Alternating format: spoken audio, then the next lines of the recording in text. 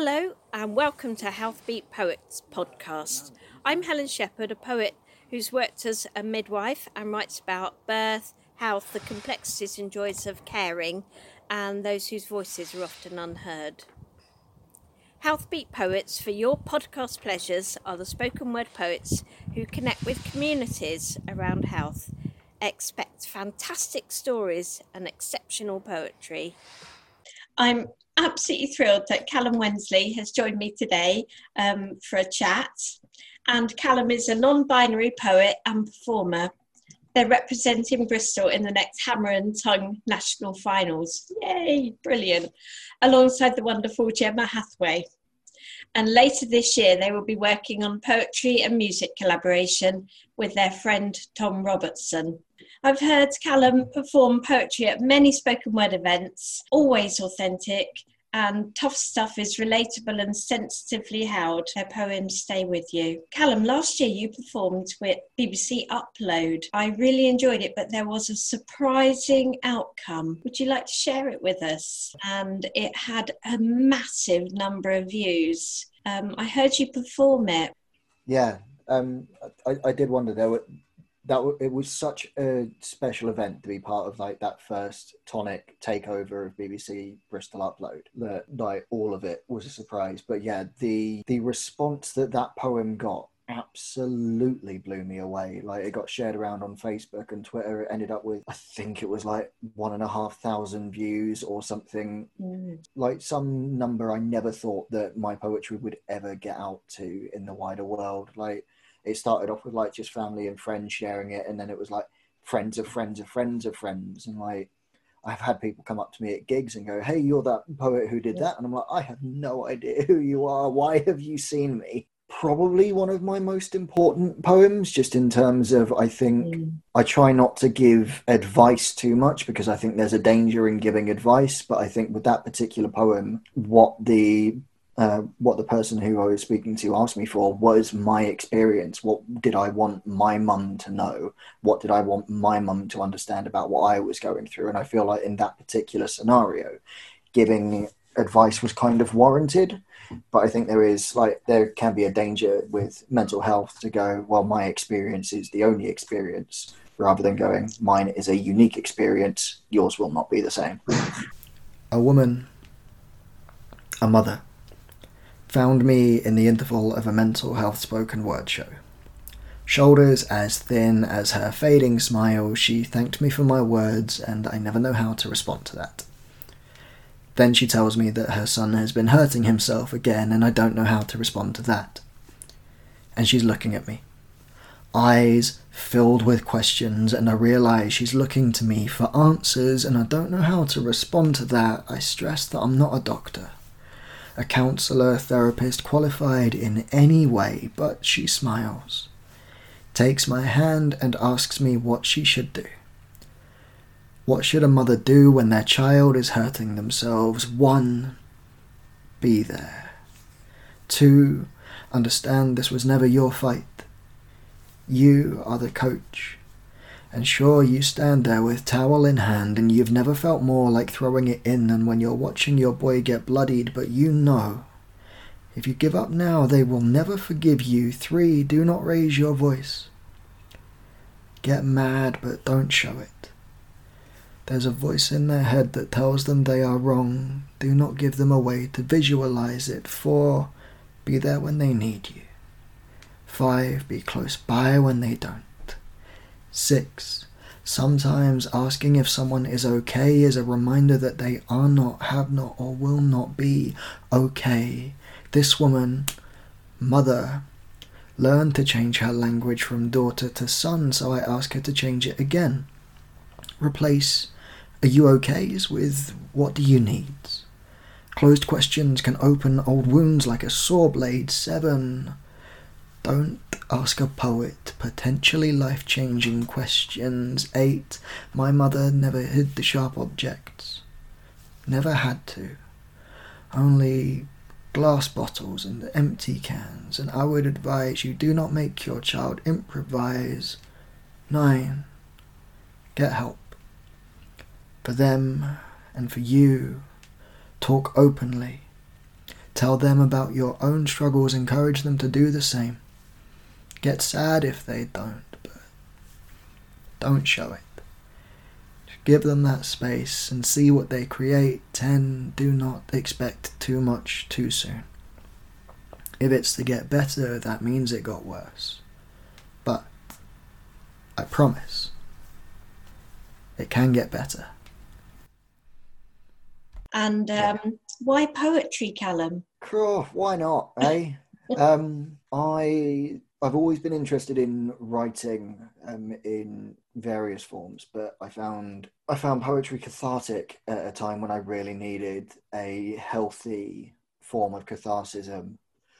Especially my first year of university, I was drinking far too much, and I ended up coming across the Button Poetry YouTube channel, and I was hooked from that point on. I was like, I want to write like this. I want to write like what I'm saying is important, because maybe it is.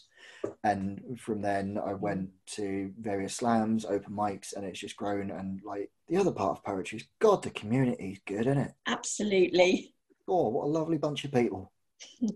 Yeah, I totally agree with you about it being a real community, particularly around times at the moment, but also in cities as well. You think that you're quite invisible, but through poetry you can be heard and have a voice, and a wonderful thing, be able to express ourselves. Well, congratulations on achieving place at the Hammer and Tug finals. Thank you very much. Whereabouts is it being held? I have absolutely no idea. It's normally at the Royal Albert Hall, but Yes, I feel like it might be the Royal Albert Zoom. Well, that would be exciting. It'll happen sometime. Yes. Your slam poetry is packed with storytelling. How do you choose your poems to take? And can you tell us a bit more about your storytelling in your poems? Yeah, with choosing which poems to take to a slam, more often than not, I go with the same sort of 3 poems, because I feel like they're my strongest in terms of, if I think there is somebody judging me in the audience who's never met me before, what's my best foot forwards? Whereas like some slams, depending on if I'm really trying to win or if I'm just trying to have fun, sometimes I'll just take in poems that are either brand new or are like only on their 2nd or 3rd edit, just to try and gauge a slam audience reaction, as opposed to just like a standard open mic or a feature set reaction. Just to gauge, okay, is this going to score me high? Is this going to score me low? But then that gets into a whole conversation about whether or not like one audience is going to give you the same or not. Yes. So yeah, it's a bit of a weird one. I try not to play it too tactically, because then if I lose, I get annoyed at myself for playing tactically and go, oh, I should have chose the other poem. Whereas it's like, no, just go with the poems you wanted to go with. With my storytelling in poetry, I always find the style changes depending on what the original impetus for writing it was. Like, if I'm using poetry as catharsis, it tends to be more discussional with myself as I'm trying to rationalize what it is that I'm thinking and trying to understand my own thoughts. Whereas if I'm talking about a specific memory that I have or a specific sets of times, then I'm able to put it into a more storytelling narrative. Like the poem that I have, Sunshine, which is the one about me and my mum on a drive home. It's probably based on about like 50 or 60 different drives that I've had with my mum at various points. But I see the route. I know exactly where it is. It goes from the middle of Watford town centre to home, which is about a 10-minute car journey. It's so vivid in my mind that I can't not tell the story, because it's just so easy to go, it's this, and then it's this, and then it's this, and then it's this, and then it's this. With that one in particular, it's like, it's got the backdrop of like my parents separating and what it was like to go through that. And it's just an ode to my mum, really, because she's a really nice gal. Yeah, celebrate to mothers. And the imagery used in your poems and that one, you are on, whoever listens are on the journey with you. A skilled tactic to be able to get the audience to be in your shoes a bit more. Yeah. And what are the themes that run through your poetry usually? It's changed massively in like the last year or so. But generally speaking, the main themes of my poetry are mental health, masculinity, and sometimes comedy. sometimes they're funny, but yeah, it's mainly masculinity and mental health that I've written about in the past. I've done romance to an extent, mainly breakups, because you're not a poet if you don't write about breakups. Probably, maybe don't listen to that, that's nonsense. But it's changed a lot in the last year, because my dad died back in April, and since then I've not written anywhere near as much as I had been, and everything that I do write is about grief, because like writing, when I first got into poetry, it was catharsis, and that's just sort of a force of habit now. Whenever I go to write, my brain's like, okay, we're going to go and vent some emotions here, and I've been putting that off because grief is not a thing that I want to deal with all at once when I'm writing, and I don't want to associate writing with grieving, because then I may not want to write in the future. So I'm easing myself into it as and when I can.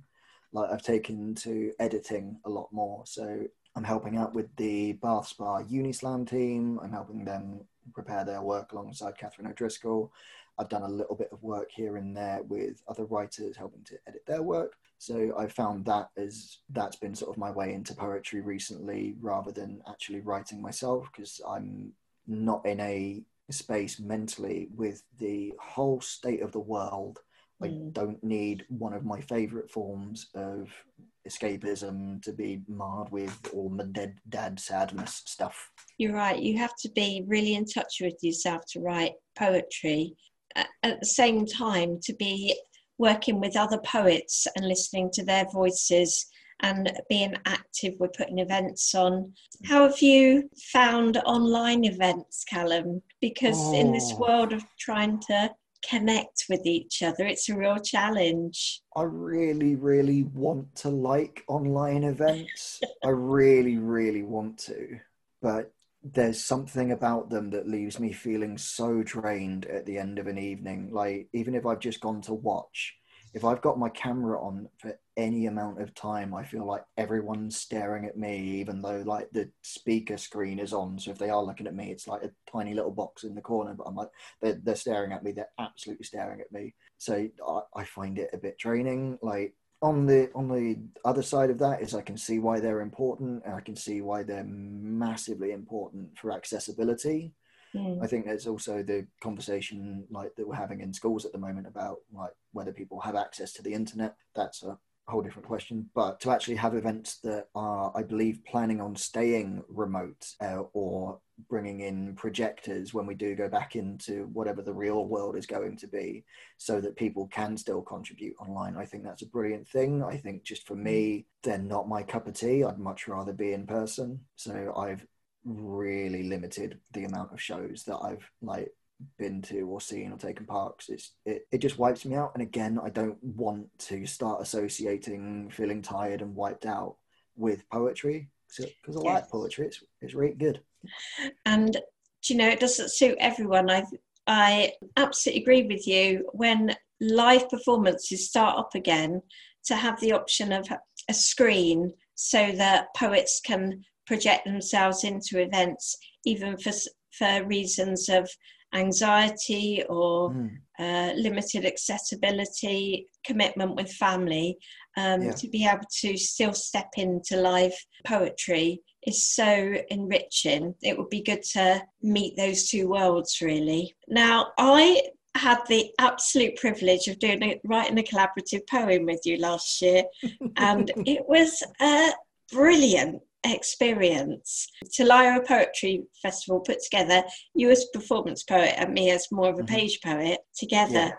Well, we learned loads, but the poem that we came up with was so special.